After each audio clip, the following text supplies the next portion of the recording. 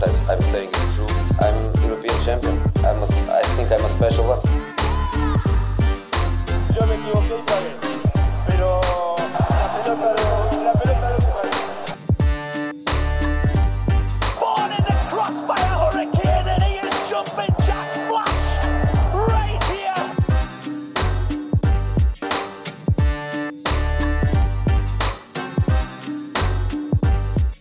Chris, si te pregunto a ti, ¿qué significa Didier Drogba para el Chelsea? ¿Qué me responderías?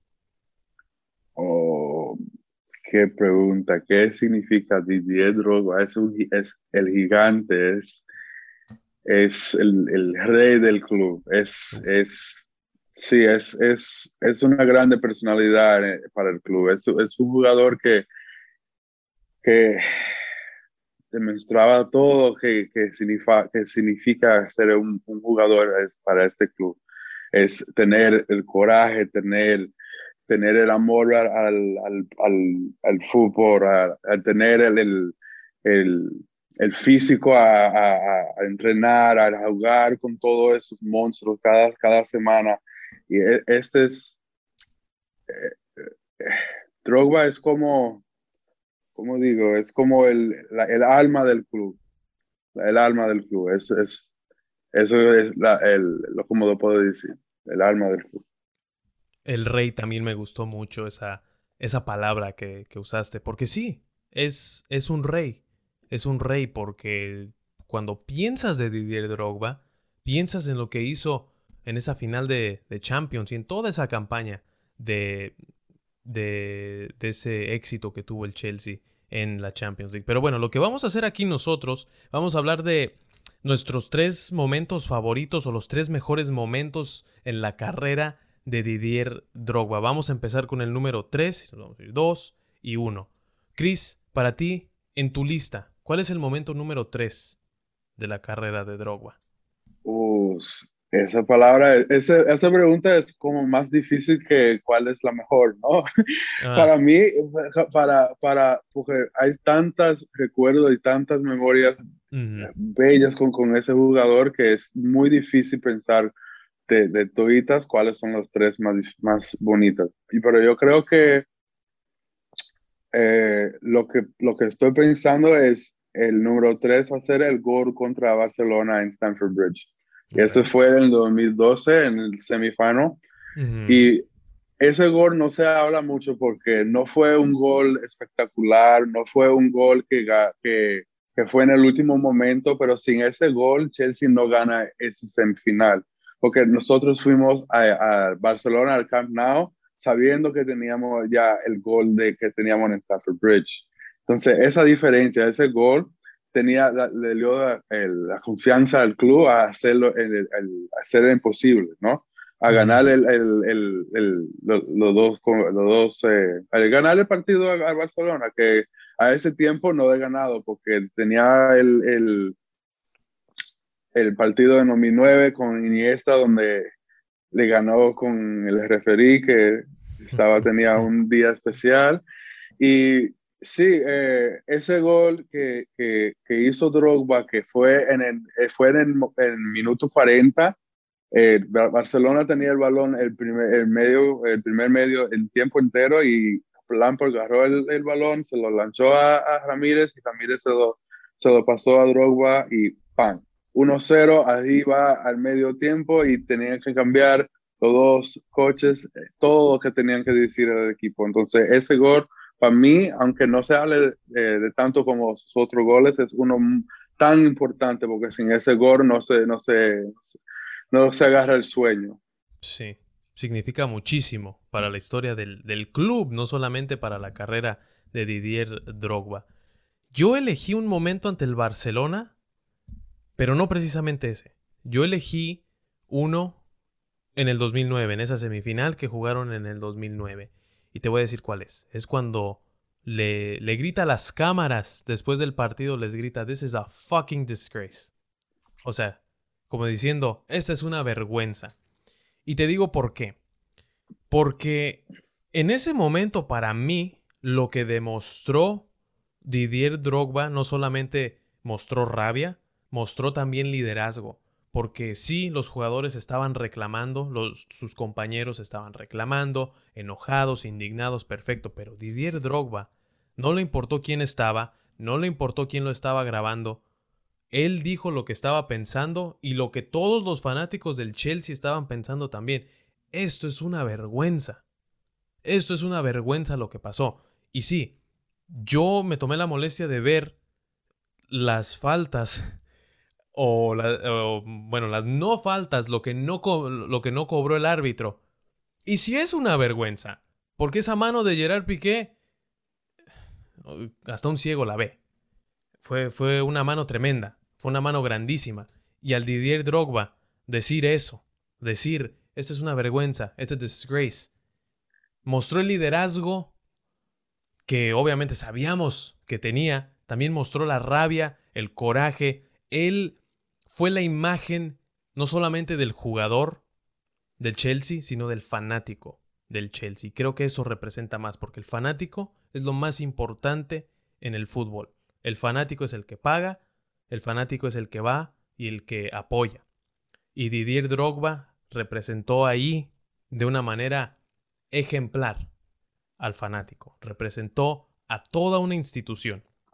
Y por eso es que llega a la lista. Quizá es un momento amargo, pero para mí fue algo que no cualquiera hubiera hecho. Solo Didier Drogba tuvo los pantalones para poder decirlo. Yeah. Eso fue una imagen muy fuerte, me lo recuerdo bien. Fue, como te digo, fue un momento que no se olvida a ninguno de los fanáticos del fútbol. Eso fue un momento de rabia, un momento de pasión, como dice, sí, es Drogba. Y es Drogba en los tiempos bien buenos y los tiempos malos también. Exacto, en lo bueno y en lo malo. Bueno, vamos al momento número 2. ¿Qué tienes ahí en tu lista en el número 2? Te va a sorprender porque creo que vas a pensar que este es número 1. Y es el momento que Drogba dice que al fin habló con Dios. Y ese fue el momento 88 contra Bayern Múnich. Y ese fue esperando el corner de Juan Mata, que ganó que Fernando Torres ganó el foul y Juan Mata iba a darle el tiro. Y dijo Didier Drogba, ok, Dios, si está aquí, me va a oír ahora, le estoy orando. Si está aquí, me va a dar el gol. Y por un ángulo imposible le dio el gol. Y lo que hizo fue llorar como un bebé. Llorar porque sabió, alguien me oyó. Y este juego es más grande que tú y yo. Este juego es uno que no se puede explicar. Bayern Múnich, en la casa de Bayern Múnich, ese juego no se pierde. Pero en ese momento no se niega. Que se me puso la piel de gallina desde que empezaste a hablar. Wow. Fíjate que yo no sabía que había dicho eso Didier Drogba, que había hablado con Dios y que había dicho, Dios, si estás aquí, déjame anotar un gol. Y va y lo anota. Increíble. Eso trasciende cualquier tipo de deporte. No me lo vas a creer, Chris, pero yo tengo un momento similar en el número 2. A ver si no tenemos la lista igual. Porque en el número 2 yo sí tengo eso, pero yo tengo toda la campaña de Champions. La puse toda en el momento número 2. Porque tú conoces muy bien esta historia, pero para los que no la conocen la voy a repetir aquí un poquito. Y si me equivoco en algo, corrígeme por favor. El Chelsea cambió de técnico a media temporada más o menos, o un poquito más de la media temporada. Estaba dirigiendo André Villas-Boas y entra Roberto Di Matteo a reemplazarlo. En esa temporada no iba muy bien en la Liga Premier el equipo del Chelsea, pero llegaron a la final de la Champions y también llegaron a la final de la FA Cup. Ganaron la FA Cup en esa temporada. Anotó el número 11. Anotó Drogba. Claro que sí, como siempre, como en esa temporada, en cualquier partido importante había anotado, bueno, en todas las temporadas, en partidos importantes había anotado Didier Drogba, pero en esa campaña de Champions, vencen al Napoli, perdieron el partido de ida, lo ganan en la vuelta en tiempos extra. Yo me acuerdo, Ujú. salí de la escuela y fui directo a ver ese partido. No pensé que se fuera a ir a tiempo extra. Yo dije, bueno, Napoli ya está, van a pasar a cuartos de final. Y no, se fueron a tiempo extra. Pasa el Chelsea. Un Napoli que por cierto tenía a Cavani, a Lavezzi, Marek Hamšík. Tenían un muy buen equipo. Era un muy, muy buen equipo. Y Drogba obviamente se hizo presente con un gol en ese partido de vuelta. Vencen al Benfica y le ganan al Barcelona en semifinales. En una revancha. En una revancha, porque en el 2009 ya hablamos de lo que pasó. Ahora en el 2012 tú mencionaste muy bien ese gol importantísimo que anotó en la ida. Y otra cosa que pasa en esa serie, pero en el partido de vuelta. Drogba comete un penal. Si no me equivoco, comete el penal contra Fábregas. Le hace la falta a Fábregas, si no me equivoco. Cobra el penal Messi y lo falla. Pega en el poste. Avanzan a la final. Juegan contra el Bayern. Bayern anota primero. 5 minutos después pasa eso, lo que acabas de mencionar. Didier Drogba anota el gol. Quizá es como otro tipo de mano de Dios, pero este fue un gol con la cabeza, no con la mano. Y Drogba comete un penal en tiempos extra. ¿Y qué pasa? Lo falla Robben. Y ya después se van a penales. ¿Quién anota el gol del Gane? Didier Drogba. Esta Champions no hubiera sucedido si no hubiera estado Didier Drogba. Y algo que vive en mi mente, algo que recuerdo muy seguido, es el relato en inglés de Martin Tyler. ¡Drogba!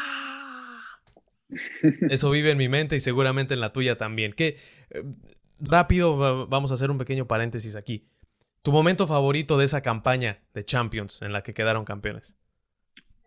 Fue el penal, fue el terminar esa campaña, porque la campaña entera era un sueño, era en qué momento iba a terminar el sueño, en qué momento iba a terminar el sueño, hasta el fin que era ya el tiempo, Drogba tenía el balón y todo el mundo ya sabía, aquí termina el sueño, aquí termina el sueño en realidad. Eso fue el momento que más bonito de ser un fanático de este club y es un momento que todavía estoy esperando a conseguirlo otra vez, porque fue un momento más grande. Esa campaña entera, eso fue, como te dice, imposible ganar sin Drogba. Sí, imposible. Fue el jugador más importante de ese club. Y vaya, que fue un sueño. Parecía como que todo iba en contra del Chelsea. Nuevo técnico, no muy bien en la liga, en Champions, pues parecía que iban a quedar fuera contra el Napoli. Y quedaron campeones. Y ganaron la FA Cup también. Hay cosas cuando están destinadas a pasar. O sea, es como dicen, cuando te tocan y aunque te quites. Le tocaba al Chelsea ganar. Y lo ganaron. Sí o sí lo iban a ganar. Bueno, hablemos del momento número 1 en tu lista. ¿Cuál es el momento o el mejor momento de Didier Drogba en esa larga y muy exitosa carrera que tuvo? Para mí fue el momento que enseñó el persona que es, porque el Didier Drogba es rey en la cancha y también es rey en vida real. Es un rey allá en la tierra de él, Ivory Coast, Ujú. y había un partido allá en la tierra donde él vive, y había una guerra civil, y en la televisión, como capitán le hizo al equipo entero que se ahinque, y le dice, vamos a jugar si se acuerdan que somos una gente y vamos a tener una paz. Y antes de jugar ese partido, hizo que los dos líderes de los dos lados que estaban peleando en su tierra, que se daban la mano y que hicieran la paz. Y ahí terminó una guerra. Didier Drogba es un rey en la cancha y afuera de la cancha, buscando la paz a su gente, buscando traer la alegría a la gente en la cancha. Es un hombre, un jugador grandísimo y es el momento que se enseña qué ser humano es. Y es un grande personalidad para mi club, un grande personalidad para el juego de fútbol. Sí, wow, ese es mi momento número uno también y creo que hablaste de algo muy importante porque es un gran jugador, pero es un gran hombre también. Es un gran hombre también y quizá se nos olvida de que estos jugadores que admiramos tanto también son humanos. Quién sabe, a lo mejor alguien en la familia de Drogba falleció o lo mataron por, por culpa de esta guerra. Y nosotros simplemente esperábamos que Didier Drogba siguiera jugando al mismo nivel de siempre, aunque sí, estaba, quién sabe, a lo mejor viviendo algo, algo había pasado, uno nunca sabe. Pero Didier Drogba, como jugador, un grande, como persona, como dices tú, aún mejor, porque vaya que ha hecho muchísimas cosas Didier Drogba, muy humilde también, muy humilde, creía mucho en sí mismo, pero también era lo suficientemente humilde para siempre tener tiempo para los fanáticos, para hablar por las personas que quizá, entre comillas o de manera no literal, no tenían voz.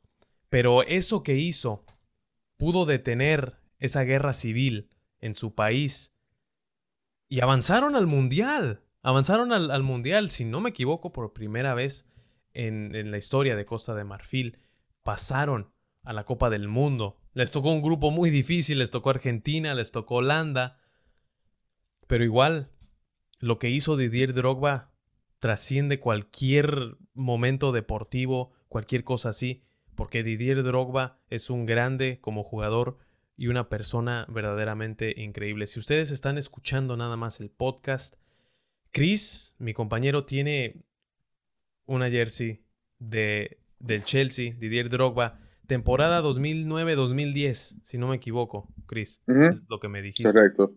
Sí. Yep. Y ahí está. Didier Drogba, un grande dentro y fuera de la cancha. Jugó en Marsella, jugó en el Chelsea. Se le recuerda más por su tiempo en el Chelsea. También jugó acá en este lado del planeta. Jugó en Montreal, si no me equivoco. Ya también para retirarse.